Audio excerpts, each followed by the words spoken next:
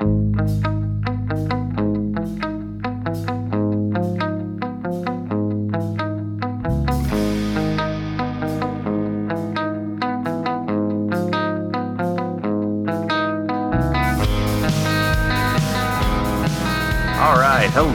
Internet, and welcome to Ugly Talk, where we know things. In this episode, we know things about Twin Peaks and the mice quotient. And about problematic content creation. That's another episode. Yeah, Internet, it's been a while, so how are you? You looking good. Yeah, today we're going to try and talk about David Lynch, Twin Peaks, and the mice quotient. So before we start, let's explain what the hell the mice quotient is. Yeah, so the mice quotient is a sort of a writing tool developed by Orson Scott Card, which it's just 4 factors necessary to create a story, which are milieu, which is the setting, the world, an idea, which is an idea, character, and event. And basically, you can take 1 or 2 of each of these at any point and kind of use that as the basis for a certain element of the story, which every time I think of the mice quotient, it reminds me of Twin Peaks. So like Alice in Wonderland. The story begins when she enters Wonderland. That's a milieu story because it's about her experiences through Wonderland, and the story ends when she leaves Wonderland. Now, within that, there's a whole bunch of ideas, characters, and events that happen in there, and all of those are resolved before she ends up leaving Wonderland. With an idea-based story, it's more about information, and the story asks you a question, and an idea is resolved by sort of answering that question, by getting that information. So this would be sort of your classic sort of murder mystery, where you're trying the whole story is about who committed this murder, and then it's resolved by finding the killer. A character story concerns the nature of at least one of the characters in your story. So this is your standard kind of character arc. And if the story is based around it, then it probably, the rest of your story should support, the development of this character, the growth of this character. And an event-based story is, there's an event and it kind of concerns, what happens as a result of the event or kind of resolving the event. Yeah, in the words of Scott Card, as on the website we'll post, it's your main character tries to restore order to the world as the start, and the end is the main character either succeeds or fails. And that's like, as they say here, like Oedipus Rex or Macbeth. And actually, going back to characters, like it sounds like these are distinct roles, but character stories, you need characters for your stories. That one's a little looser, and the event story are also kind of. It's a very easy example to poke from, which comes to the idea that you can nest your mice words, your mice stories. You can have one inside of the other, kind of, as we're going to discuss here, Twin Peaks, which is odd because... Twin Peaks is odd, and it's... some may say it's not maybe the best example of how to write mice, because it's mice as like filtered through David Lynch. I think if you look at the pilot episode of the show and kind of the first season of the show, the mice quotient explains why, you can see the mice quotient build in the pilot episode, and the adherence to mice is why the first season is great and why the second season is terrible. Twin Peaks, when the show starts off, we see like a plastic bag basically roll onto the beach, and one of the residents of Twin Peaks opens the bag and finds a woman inside, and you see him get on the phone and say, "Yeah, it's Laura Palmer. She's dead, wrapped in plastic." And the first 30-40 minutes of the show, I think, this was a 2-hour pilot because it was also meant to be a made-for-TV movie if the show didn't catch on. The story starts by showing us a dead person, showing us that somebody was murdered in a very particular way. And the next 30 to 40 minutes go through showing all of our reactions to this murder, that we find out that this was Laura Palmer. She was the homecoming queen. She was the central pillar of the town, an upstanding model citizen who worked for Meals on Wheels and tutored a bunch of kids. And you can see so this inciting thing is both it's both posing to us a question of who killed Laura Palmer, but then also presenting the event of what does Laura Palmer's death do to Twin Peaks. And I guess throughout the first hour of the show, where then the murder of Laura Palmer is used to introduce us to the city of Twin Peaks. The effect of Laura's death on the city. Yeah, the effect of Laura's death on the city. And then from that, as we're introduced into Twin Peaks, they have to call in a federal investigator, because this is a weird ritual killing. And so we're then introduced to Special Agent Dale Cooper from the FBI, who is, honestly carries the show, but it makes sense that he carries the show because it is as we meet Dale Cooper and we're introduced to Dale Cooper, who is this quirky FBI agent, which as the show goes on, we find out that every single FBI agent is quirky for some reason. You gotta be quirky to work in the FBI. Yeah. Apparently. But I guess this is both a character and a milieu, sort of a character milieu nested sort of introduction, because we're introduced to Dale Cooper and we're better introduced to Twin Peaks through him. And once Dale Cooper arrives, they start doing investigating. He does some basic forensic work and finds out that this ties this together with a series of with a serial murder that's been happening across the West Coast. As they find there's a letter that's a printed letter that is shoved into Laura Palmer's fingernail, and they have a bunch of these collected from a bunch of similar murders, which I think they got an R and a B and a T or something like that. And so that's and so we are immediately kind of thrust into this murder investigation, which is what leads into us meeting the other characters in Twin Peaks. And this is kind of the other thing about mice, is that as you layer stuff on top, as you keep layering things on top, you're not limited to just each of these one things. Within a character's arc, you're going to have other different smaller character arcs. You're going to have inciting events. You're going to have ideas. Stuff's going to be instigated. So it's not just, one of each. Every single one of these things is going to contain within itself another more elements of the mice quotient. Yeah, you can move up or down across the mice quotient. As we've described so far, we started with the idea, who killed Laura Palmer? We have not a locked room mystery, but we have a mystery. And then it moves on to the event where we see how the town is affected by Laura's death.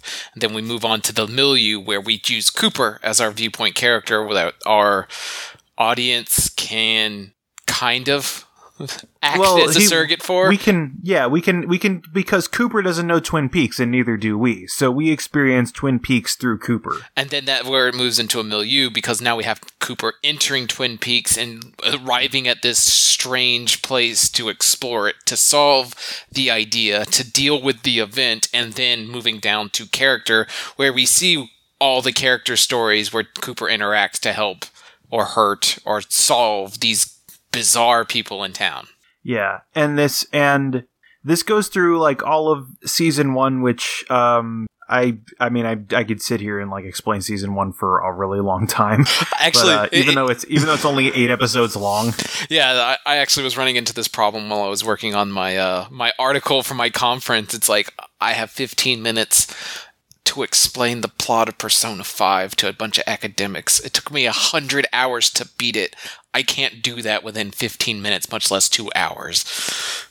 Twin Peaks is very much the same. Yeah, but I think one of the things that's the easiest way to explain this is that David Lynch and Mark Frost never intended for the murder of Laura Palmer to be solved, which is why it's introduced along with the event as the kind of the foundation here, because the murder of Laura Palmer, following the other thing, Alice in Wonderland, we start with Alice entering Wonderland, we end with Alice leaving Wonderland. When you can only wrap up those things once every other event has been once every other event has been resolved. I think somebody said, like, if you write a murder mystery that's also a character piece, and then goes into what is it, like the detective is going after the murder of this woman's husband. If you can have the character story where, for whatever reason, there's like a romantic plot between the detective and the wife, but if you end the story with the detective and the wife getting married and never solve the murder, everybody's going to hate you because you have, or alternately, if you just drop the plot about the detective and the wife by solving the murder and just leaving, it's going to be sort of unsatisfying because it felt like it was building to something and it didn't. And so the important thing here, which I'm setting up for why Twin Peaks got really bad, the first season experiences all the characters of Twin Peaks, and like we get a bunch of subplots and we find out that beneath this quiet town there's a lot of very seedy stuff. And we also find out that Laura Palmer herself wasn't the model citizen, that she like did cocaine and worked at a brothel on top of other things, which we discover through the investigation of the murder through Cooper, talking to other people and kind of experiencing the town. And there's a bunch of other like inciting character incidents in there, like one of the sheriff's deputies, Andy. I can't remember his full name, but I'm just glad I didn't call him Barney Fife, because I always want to call him Barney Fife. But one of the sheriff's deputies is shown to be incompetent at his job, like utterly, and kind of through the tutelage of Cooper, he becomes a much better deputy, to the point where at the climax of the first season, they're doing this major like drug bust, breaking up this major drug ring that's carrying drugs from Canada down into Washington. I think it's Cooper who's caught in the line of fire with I think it's Cooper or Truman. It's been a while since I've seen the first season of the show. Who's like about to get shot by one of the perpetrators, and then out of nowhere, Andy bullseye shot takes the guy down, despite how previously he didn't even know how to use his gun, because they showed Cooper kind of teaching him how to be a way better cop.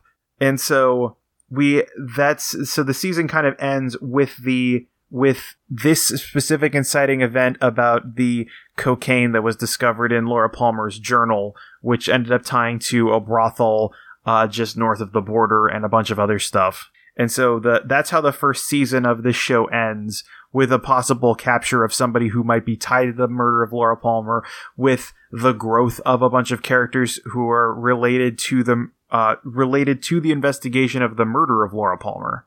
Yeah, everybody, to go back to the ideas in the story, everyone is slowly succeeding and becoming better through the event, slowly creating their own, their new identities after the event.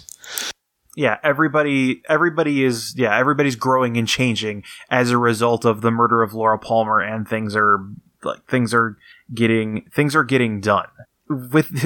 Despite how successful season 1 was, ABC really pushed, or at least this is how the story goes, ABC pushed Frost and Lynch. They pushed them to solve the murder of Laura Palmer in season 2. And Lynch and Frost wrote this because that was their contract. They had to follow certain demands of production, and then they kind of left because they were really disheartened by it. What this leads to is that season 2 just unravels everything. The first episode, and the thing that kind of signals this. So Andy goes from being not the best cop, but he's becomes the hero cop who saved somebody else from being killed, by being a competent officer. And this goes to the first episode of season 2, where as Andy's going on to a job, he's going to a site to talk to some witnesses. He steps on a plank that pops up out of a deck and hits him in the face, and then he just stumbles around for a minute and talks about how when he got hit in the face with the plank, blood squirted out his nose. And I'm just that part of it, this is a little unrelated, but that part of it makes me so mad. it makes me so mad that they took this arc of Andy growing as a character and becoming a better officer, to him being relegated to permanent place of comic relief character who, as season 2 goes on, gets dumber and dumber to the point where he doesn't even understand what sex is or how sperm works. And this is why we mentioned problematic at the beginning of this, is that this, we'll use Flanderization of character, because I love that term. I mean, it's not even, it's the most, I mean, if it, yeah, okay, it's the most rapid Flanderization possible, because Ned Flanders took 15 seasons to get where he became. Yes, but this is where Lynch, you can see where when Lynch was forced to solve explain the mystery, he created a backlash. And this is because, if nobody knows about David Lynch, he's a filmmaker that makes films for David Lynch, and we just happen to go along for the ride. So it's like his own personal works, and having somebody tell him what to do kind of made everything get really bad. So beyond that, like, I think about a third of the way through season 2, the murder of Laura Palmer is solved. Kind of, where they find the actual person who committed the murder, but it turns out that he's possessed by a demon named Bob, who is trying to kill people for some reason. Although they don't really hit on Bob that hard until Frost and Lynch come back from, like, their sabbaticals. There's a long period of time in season 2 where neither Mark Frost nor David Lynch were actually writing episodes here. But once they solve the murder of Laura Palmer, that knocks the legs out of the whole show. And now, because now we don't, like... Because the idea of the story's been solved, you know? The idea of the story's been solved, and so that, like... But we've done that before we got Cooper out of Twin Peaks, or, like, solved anything about Twin Peaks. So now, the murder's been solved, but Cooper still needs to be here. But there's no reason for him to be here, because the murder's been solved. Yeah, and the answer is ghosts. Not really ghosts, but, like, you know, it's nothing that can be solved, so at this point it becomes an X-Files where he just has to leave and drop all the milieu that's been built, all of the characters there, and just needs to walk out, but he can't because it's part of a television series, so he has to stick around, thus completely throwing off and making everything feel just wrong. And also because of that, like, there's a long time where Cooper just doesn't show up, or like Cooper is like sort of an ancillary character while they focus on a bunch of other characters in Twin Peaks, leading eventually to the storyline with James Hurley, who is the most boring character in the whole show. I guess some background. He's like this biker. And he has a gang in the first episode, in the pilot, which the gang's quickly lost along with about half of the cast of the show. Because the show has a lot of fucking characters, but, like, the pilot has way more characters. So James is just this biker, and this biker is pretty much the summary of his entire character. Like, he doesn't have anything else going for him, aside from, like, he knew Laura Palmer and was, like, maybe secretly dating Laura Palmer. But aside from that, like, nothing about Laura Palmer's death affects him, and he's just sort of this guy who's there. And so for some reason, in season 2, they decided the best idea for this character was to have him leave Twin Peaks, but have the story follow him to, like, this mansion where he ends up, like, fixing cars, and there's this, like, woman who keeps trying to seduce him despite how he's in high school. And it's like, this is like a multi-episode story arc. And I think to summarize Red Letter Media's discussion of Fire Walk With Me and Twin Peaks, like, once James Hurley leaves Twin Peaks, anytime he shows up in a scene, you can fast forward through that scene and you will not lose anything. Yeah, and this, you know, like you're saying, this is, the character has left everything necessary. Even if this was a character story, he's left the umbrella. Let him go drown in the rain. Yeah, and so, like, that's the thing. Like, once they solved the murder of Laura Palmer, this immediately, like, knocked out the rest of the show. Like, all the characters are there. They're still super quirky. There's just nothing really driving them. So the show is just stuff happens for a while. And the plot gets really convoluted until Lynch and Frost come back and realize the season's about to end. And they're like, all right, let's like make this really fucking weird. And so now, and they build up this whole thing about Bob, and they find this one-armed man who also understands Bob, and they bring in the White Lodge and the Black Lodge and bring in all these supernatural elements and end the show on a giant cliffhanger to try and get the show renewed. But like ABC sabotaged the show in a whole bunch of ways, because like on top of making Lynch and Frost like solve the murder of Laura Palmer and like killing the golden goose, as Lynch put it, they then just started moving the show to random times like every week. Yeah. And so even if people wanted to watch the show, they didn't know when it was on. I think also because the thing was like, they were really hoping that I remember the other thing was that they moved the show to the same time slot as Cheers. And they were really hoping that solving the murder of Laura Palmer would get them like more ratings than Cheers, basically. Like the rise and fall of Twin Peaks is shown partly by its adherence to the mice quotient. And its failure to maintain. Yeah. And it's actually funny because if you watch Fire Walk with Me, which is completely dependent on your knowledge of Twin Peaks, almost completely dependent, that itself represents a very concise character story in it, because it follows Laura's backstory. It doesn't make a lick of sense if you've never seen it, and it does involve the other ones of the ideas, the milieu, the characters, the events, because it's about the death of Laura Palmer, and it's kind of a prequel, but will not go into the reasons for that. But ultimately, it's about Laura in this place where she's really upset and then trying to get out, and ultimately we know what's going to happen to her, which makes her even more tragic because we just watch her keep like getting beaten down, but ultimately it does end with her death, which leads into Twin Peaks. Yeah, and it's interesting because you can tell from that Laura Palmer actually kind of understands what's happening. There's also one of the other reasons I learned that the movie doesn't make a lick of sense is that there's like 2 hours of cut material, was it? Yeah, 2 hours of footage. Like there's enough footage cut out that they released all the cut footage as its own movie called Twin Peaks: The Missing Pieces, which explains why all the stuff in the movies happen. Like there's a bunch of stuff like there's a lot of scenes that don't need to be there, but there's a couple scenes that explain like important points to the story. And also, I think one thing that Red Letter Media pointed out as well, you can tell how David Lynch felt about TV with the opening of Fire Walk with Me, which just opens with a TV getting smashed with a sledgehammer. Yeah, for no reason other than like, I hate TV. Yeah, and I am not nearly up to date on the new one. How has the newest season worked out so far? Oh boy.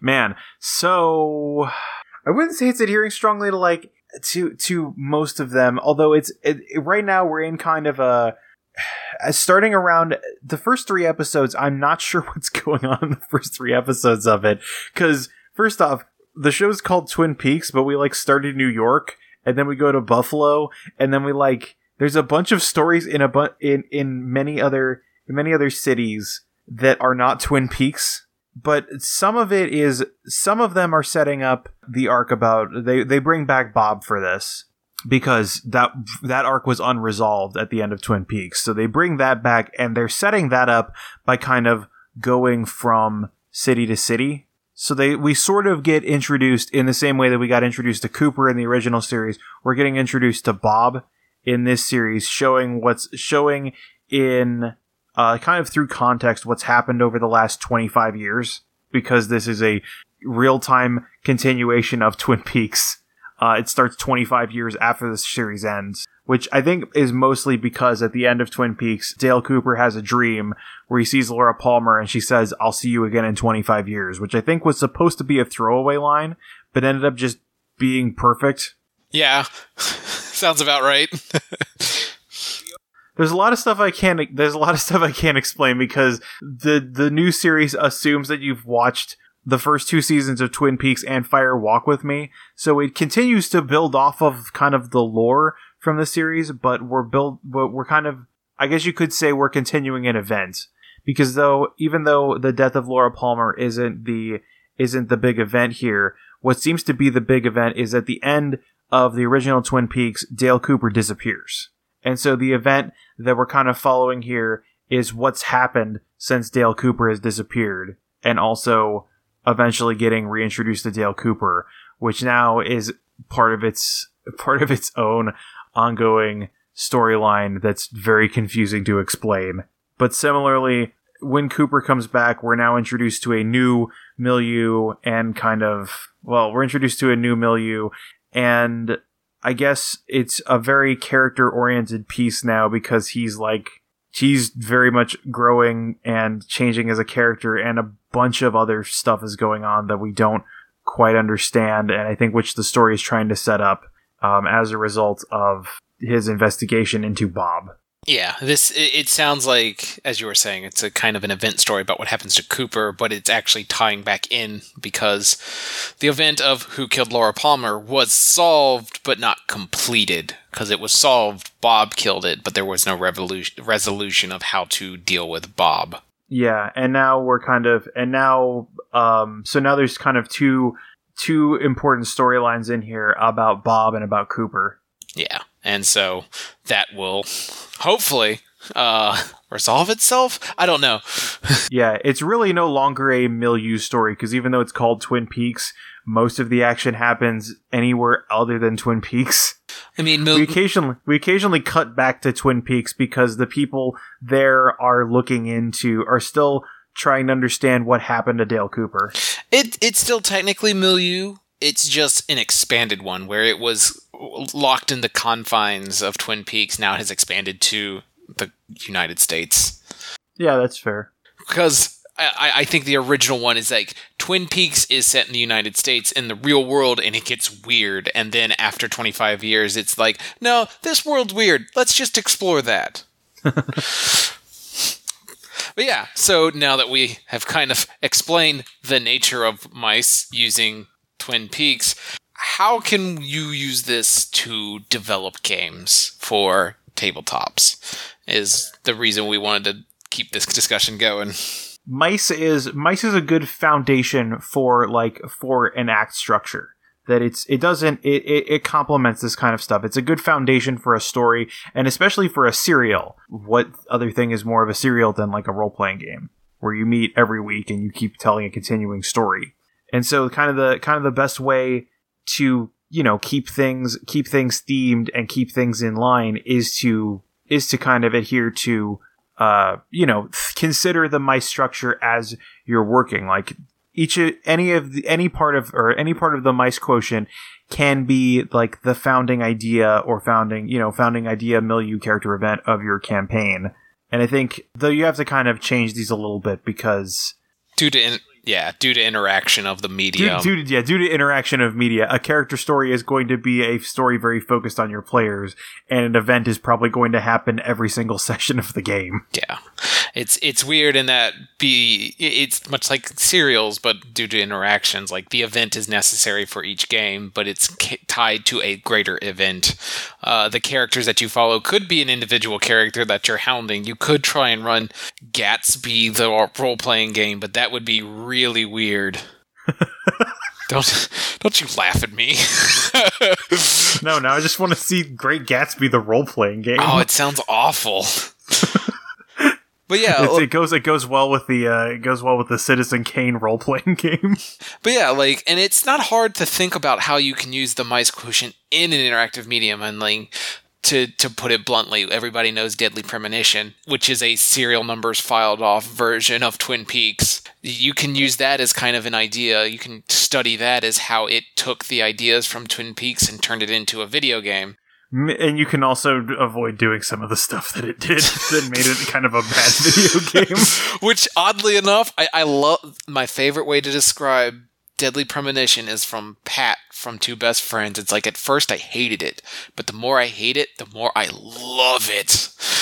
The way I describe the way I would best describe Deadly Premonition is when Suda51, the designer, basically the maker of Deadly Premonition, was asked what he felt was missing from the game. He said, "I wish you could ride a bicycle." So yeah, Deadly Premonition is I guess a good study on how to take Twin Peaks and make it into sort of an interactive media, and also a lot of ways that it's deviates from what would be a good mice quotient, because in Twin Peaks, you're investigating a murder, you're investigating a series of murders, and that leads to encounters with the actual murderer, which are pretty cool. But for some reason, also in there's a whole life simulation mechanic where you have to remember to keep eating and sleeping and bathing. Except you don't and need you have to drive everywhere. Yeah, except you don't need to eat if you don't skip forward in time. And also, the director is not Pseudo, it's Swery. Oh, right. Yeah, I always get Swery 65 and Suda51 mixed up. They both make weird things. They also both are kind of weird words that have numbers at the end of them. Yeah, Suda51 made No More Heroes. Yeah. But yeah, and then just taking that even further, as an RPG, as a GM and as a consumer of role-playing games in general, you are used to these ideas. You just aren't used to seeing them using these words. Milieu concerns the world surrounding the character you create. Milieu is a source book. Monsters and Other Childish Things, our favorite, system that we always talk about, that's just describing the world to you. Dungeons & Dragons is just describing the world to you with some mechanical information on how to propagate the world. Yeah, I mean, I wouldn't say Monsters is a particularly good source book, because it explains the setting in as much as, there's monsters, they interact with children, and that's... But then it also throws out a bunch of other stuff, you don't have to use this, here's a bunch of other ways you can use it. Whereas I think Eclipse Phase is a very milieu-heavy book, or a very milieu-heavy game, where every book is about, more places. And unlike, I guess also you could say 7th Sea, that's drowning in milieu. But Eclipse Phase is at least, palatable, because you don't need to read the entire history of, a planet. You get what's going on there. They give you the themes of the planet. They give you some multiple perspectives of what it's like to live there and what people are, what it's like for people there, which is, honestly, I can see why people say, if you're going to write a source book, kind of model it off of Eclipse Phase, because they do a very, very good job explaining in multiple levels why, how their setting is. Yeah, exactly. And then, moving down the line, campaign books are either event stories or idea stories. It is an event you're going to solve, as in Rise of the Rune Lords. You're going to figure out why they're rising. Or the idea story, which is somebody's discovered oil in the West. Time to go, be cowboys. How does the idea of oil, showing up in a fantasy setting, something like that, how does that change your entire worldview? Yeah, and I guess, honestly, for most of your Dungeons & Dragons stuff, inciting event is usually what kicks it off. Oh, there's an evil wizard. We need to stop him, but it's going to be a long and arduous journey. It's the event of Big Bad is going to do bad stuff. Yeah, idea is a little bit more heady than what I was saying, but you're going to see events. The idea stories are the stuff I like to write, but they're very hard to find and run properly because it's due to interaction, asking a question to your players and having them answer that or try to learn from it is difficult. Yeah, well, I mean, again, at its core, an idea is going to lead to sort of investigation. The whole thing behind idea is you're trying to answer a question. And so trying to write a campaign-long question. Exactly. Yeah. I mean, there's a way, there's obviously ways to do that. There's entire, look at, Night's Black Agents, which that is a game designed for idea-centric campaigns. And it's modeled itself in such a way that the idea is always easily digestible, in that the idea, everything is some sort of conspiracy. There's an organization behind it. And so through investigating the inciting incident, you end up being kind of driven into whatever this organization is, which is designed in Night's Black Agents with a story structure that they call the Conspiramid. Oh my god. And I have never heard this before. I love it because in one word, you understand exactly what that is. So dumb. Oh my god. That's amazingly stupid. I love it. I know, yeah, that's Ken Hyde and Robin Laws for you. That's a night. So if you want to do sort of an idea-based thing, like kind of, the Conspiramid that's specific to Night's Black Agents because there's always like an evil syndicate or something, and you're always kind of going up the ladder trying to find who's at the head of this evil organization, and it's usually some kind of vampire because the whole reason this game was made was so you could kill a bunch of vampires. But looking to that kind of structure, you can see how to kind of lay out the breadcrumbs for your players so that through the course of multiple story arcs, they can get the clues together to solve the mystery. I guess to a lesser degree, No Soul Left Behind is a very idea-centric campaign as well. The whole plot of that is who killed Triskaideka. And then that one, actually, I would say that also blends into character story because it's about, writing that line. Yeah, because it's Better Angels. Better Angels, the game is itself a very character-centric game, down to the fact that your stats in that game aren't even your stats and skills aren't stats and skills. They're just like how you go about solving a problem. Yeah, your virtues and vices. Yeah, your stats are divided into vice and virtue, and so it's like so on both sides of the spectrum, there's ways to deal with problems, and they're very vague ways to deal with it. So it's like you have even coming down to a fist fight. So open courage. You deal with a fist fight you deal with a fight by going out there and just going at the problem directly and as being the hero about it, which is why in the game it's like you can only roll open courage as long as you're the underdog in the situation. So if you're bringing your fists to a gunfight, that's an open courage situation because it doesn't really matter what you're doing. What's more important is how you're doing it. Whereas on the opposite side of it, it's like sly cruelty is there's only really one time that you only roll sly cruelty when you're using a gun. In fact, I think sly cruelty is you're using a gun and the person you're shooting isn't aware of you. Because if it's open cruelty if you're attacking somebody who's weaker than you, but you're being brazen about it. And so yeah, that's kind of the interesting thing that No Soul Left Behind is because of how Better Angels functions, primarily a character story. Because there are modules and scenarios in it that will drive the plot forward, but the plot will also be heavily driven by your players because the decisions they make by being demonic supervillains will sort of create their own story. And to the same effect, like while Monsters is kind of an idea thing, the games for long-term games turn into character stories as you see how your characters play, and then what they do adapts to why they do it, and you start exploring the characters and their relationship with the monsters and their relationship with the world. Yeah, that's a good, actually, in fact, that's a really great way to say it, is that, yeah, it's a very, very strong character story, to the point where Ben Bowe said if you're having trouble thinking about how to write a plot for a Monsters game, just I think the way that it was written in the way it's written in the book is like, write the names of all the characters down on a piece of paper and then write all their relationships and do this all in ink and then just spill a bunch of water on the page and see what gets connected by that and then boom, there's your story. These relationships are in conflict for some reason. Yeah, and that's ultimately what happens with a character story is people are messy. Make them messier.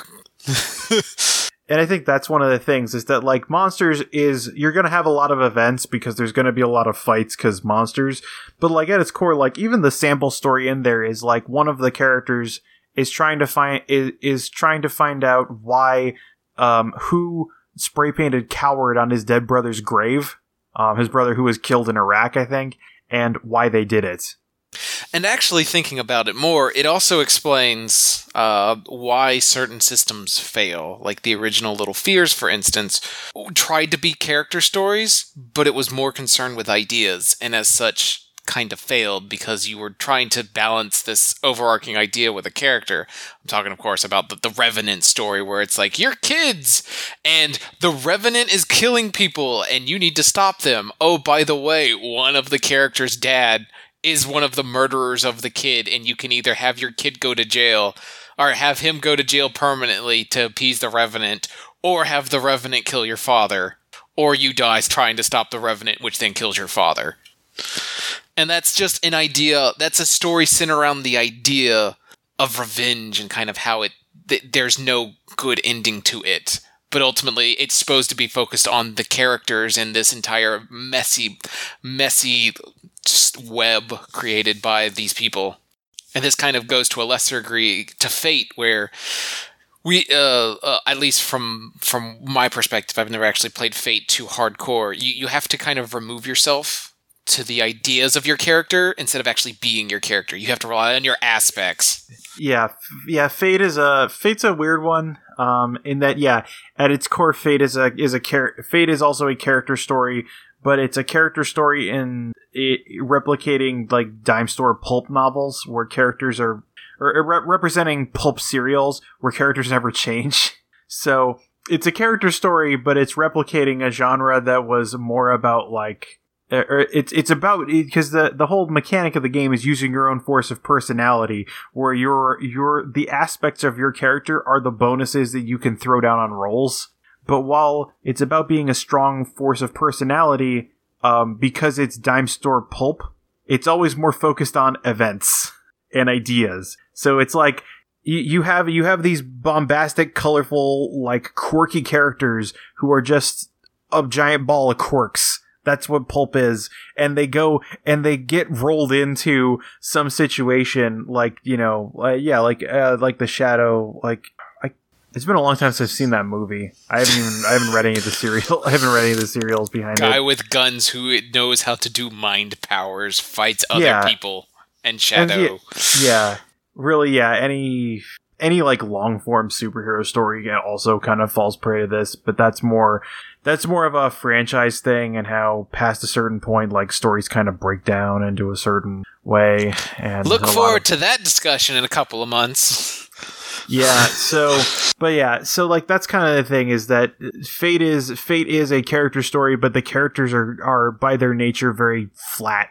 And there are mechanics for like character growth, like depending on how you and the GM feel, your character's aspects can change if you feel like that aspect is no longer applies to your character.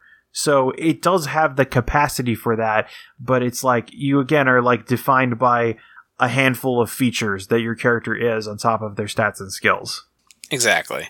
And I will say that Fate does a lot of other things very well, but it's like, its core idea is a little muddled. And I didn't mean to say failure as in like it's a bad system as much as this is a negative to a system in general. A detriment, I guess, to it. And again, like you're saying, like a lot of this, because of it's due to interaction, and this is a cooperative event that we're playing in a cooperative medium, a lot of these issues can be solved just by, as per usual, like we usually say, talk with your GMs and talk with your players and find where the issues arises so you can kind of iron them out or express issues that you want to, be addressed or maybe have emphasis on in a future game. And similarly, once you kind of like, you've probably been writing using, like, in some way using the mice quotient for the whole time, but being able to put a label on things and figuring out like what the, being able to put labels on things and figuring out what the root of your game is a very important thing to understand, especially while you're writing it and while you're discussing the campaign you're going to play with your players. Yeah. So like, For instance, I have the Delta Green game I've been working on, and using the mice quotient, the overall story is an idea. What happens with this. I'm not spoiling it because I'm running this at Gen Con. Deal with it, nerds. But the first game is the event, and the event is your first encounter with this idea. And then the second game that I hopefully can somehow eventually run or write is what happens when you start to learn from it. And it's slightly based off language acquisition. So the idea is then divided into the events, which are then divided into character stories, which then ultimately work together to form a new world idea that can be possibly shoved into other games. Yeah, actually sounds pretty strong. And I think just kind of thinking about other kinds of existing, like, I guess, games that we've done or APs that we've listened to or whatever that also could be broken down this way. I think you had a couple going in. I know, well, currently, with the D&D game going on, we have the milieu of just literally of taking the idea of Innistrad from Magic the Gathering and the idea of Curse of Strahd from D&D and kind of smashing it together to do a milieu story of like what happens. This is kind of a meta example of taking what happens if you take a D&D story and put it in a different one. How does the world change, the meta world essentially? And then we also have how I have mentioned that Frida's essentially starts kind of as a just like character piece, but there is a core event in it that makes it an event story of, if you've listened to it all, when George uses the Firebird to cause all types of chaos and havoc, that's where the story starts happening, and the entire story kind of tangles from there, but at its core, it's an event story of, I did this, here's the fallout of it. Yeah, and I think a lot of monster stories are going to alternate between character and event stories for that reason, because of the whole idea of the game being that you can use your monster to solve a problem. It's just going to make more problems. Yeah, and like I know for Max on the main site, one of the side ones that we did, which was Strange Times, I believe. I never get the name right. That was a very heavy character-based story where we just happened to have monsters that then eventually became an event story as we tried to find a point to it, because due to poor GM player communication, it was kind of muddled as to what was going on. Yeah, that was a thing where we didn't discuss what we wanted, and just that led to a lot of people being sort of unsatisfied. Yeah, and then what else? Our EP game is just an idea. Sam based it off of I can't remember what it is. Wasteland? The Wasteland. Yeah, based it off the Wasteland, and it was the ideas of, concentric circles of revenge and in a world where no one dies. And it just makes things get worse and worse as, cruelties on top of cruelties on top of, escalation on top of escalation. Also going to event stories, I think there's a game on RPPR's site called A Very Thorough Murder, which that's a one-off game, or I guess it was a 3-part game. Like, I guess it kind of turned into a mini campaign where that game literally starts off with Caleb just asking the players how they murdered this man. And the rest of the game builds itself off of that very thorough murder they did. Actually, thinking about this, going back to ours, that's one of the issue I as a player had with Ashton, is that the entire idea was that we were superheroes who were in high school. But as the game continued, it became less about that idea and became more about being superheroes. And so the idea got muddled, which builds into our franchise idea that we will talk about later. But, we gotta have both good and the bad when we tell people about our ideas and what we did. No shame in it. No, our site's perfect. Well, go listen to all 600 episodes. All of it, forever. Especially mine, internet. I don't get enough playtime. Greg, I want you to give me more quotes. You can quote me quoting that. All right. I think that's everything we will cover today. But we do have some events coming up. Gen Con, specifically, coming up in August. I thought it was a month later. Oh, Lord. Yes, we the Drunken August Ugly 17th to 20th. Yeah, it's because I got an actual conference in July, which if you go to Gen Con, you will see a slightly less heady academic version of it. And you can ask me if you want the heady academic version of it. That's fine as well. But yeah, at Gen Con, we will have lots of events going on between me, Matt, and the rest of the Drunken Ugly. You want to go first? Yeah, so I'm going to be running games Friday, Saturday, and Sunday. It's actually going to be the same game every time because I kind of lost track of time and didn't prep anything new this year. So I'm running Nightlight Harbor, which is going to be 10 to 2 every single day. So you can look that up at the Gen Con site. I'll put up links to the site. They're all the games. These games are all sold out already. But there's a chance you get some no-shows, so if you want to like bookmark it or whatever, you can find the locations of the games. Looks like they're all in the JW. Yeah, they're actually all in the... Wow, wait, what? Okay. They're all in the JW 303 Table 1. All 3 of them. You don't have to move. Perfect. I don't have to move for 3 whole days. Just plant yourself in that chair. We'll live stream you for the conference, for the other panels we're doing. I'll just send out a text whenever I need a taco. A taco? Come on, man. It's Indianapolis. They got some other native foods other than a taco. They got native foods like corn. I don't know what the Indianapolis, like, signature food is, but I'm damn sure it's not a taco. You know, I've been to Indianapolis a lot. I don't know what their signature food is. My grandma lived there. I don't know what it is. What a monster.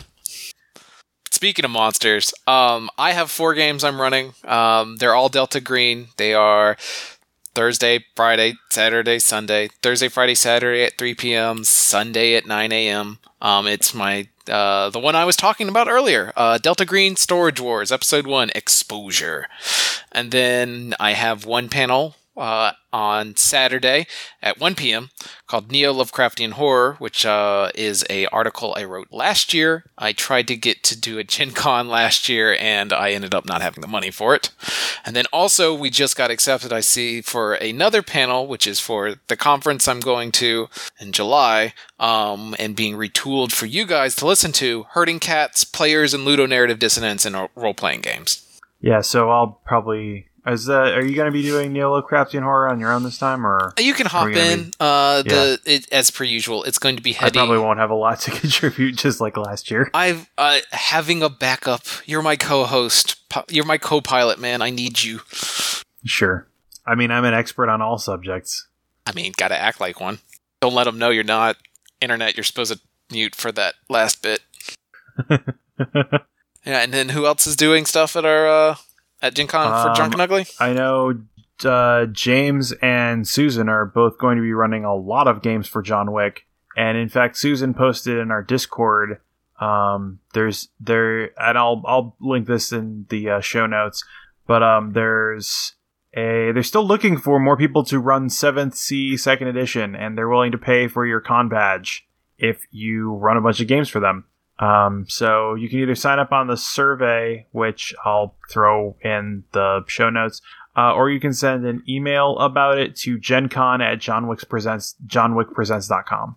Yeah, and I would highly suggest if you can run games, do it. That's how I'm getting in for free, because I am selling my soul to Delta Green, which is not uncommon for anybody tied to the Delta Green organization. Yeah, no, it's running games. Even if they don't fully pay for your badge, running games or running events in general, whatever your ticket price is, that goes to reimburse costs for stuff at Gen Con. So I've never gone to a Gen Con where I haven't been presenting or running stuff. We are overachievers. It's our natural habit. Yeah, I remember the first year Sam and I went, and I think between the two of us ran like 10 games. Yeah, I think the first year I went, I covered for Sam, and I did interviews for my thesis. So I didn't have a panel, but I still worked pretty hard. Oh yeah, because you had a panel you came, because you did the Skype gaming panel. I did a panel, I did interviews, and I ran a game. I was a way overachiever. That was also the year that Sam was going to do the panel about talking about Sword of Dystopia, which ultimately Ross and I just ended up talking about that. Yeah, and I think I wasn't in there because I was doing something else. I can't remember. I think you did, I don't know, or you just didn't do a lot of work on writing Dystopia and just didn't feel like you'd be part of that. That sounds about right. But yeah, I think that's our Gen Con schedule. We'll throw this again when we have another episode because there's a couple of months between now and Gen Con. Only one? Ish. Well, I mean, it's at the time of recording, there are 2. Shh. Shh. Internet, you're hearing me shush. Stop shushing. Shushing. Okay. I gotta edit that. All right. Well, do you have anything else to kind of hit the end of the show with? Nope. All right. Well, I'd like to thank Elijah Judd for writing our theme music. You can find more of his stuff at withinthegiant.bandcamp.com. And if you like this episode, be sure to give us a rating and review on iTunes. Be sure to share the episode on your social media platform of choice. We are on Twitter and the Tumblr. Twitter at the Drunken Ugly, Tumblr at theyknowthings.tumblr.com. I recently just changed my Twitter handle. I am now SpaceCow2455 on Twitter. And Travis, I changed mine. I think I'm Wandering Scholar. All right, so with those modified, look for those modified ones. I also retook my original handle, and all it has is a tweet saying, "Go check out my new handle." But yeah, I think that's everything. So again, internet. Until next time, remember, we know things. God damn it! Never.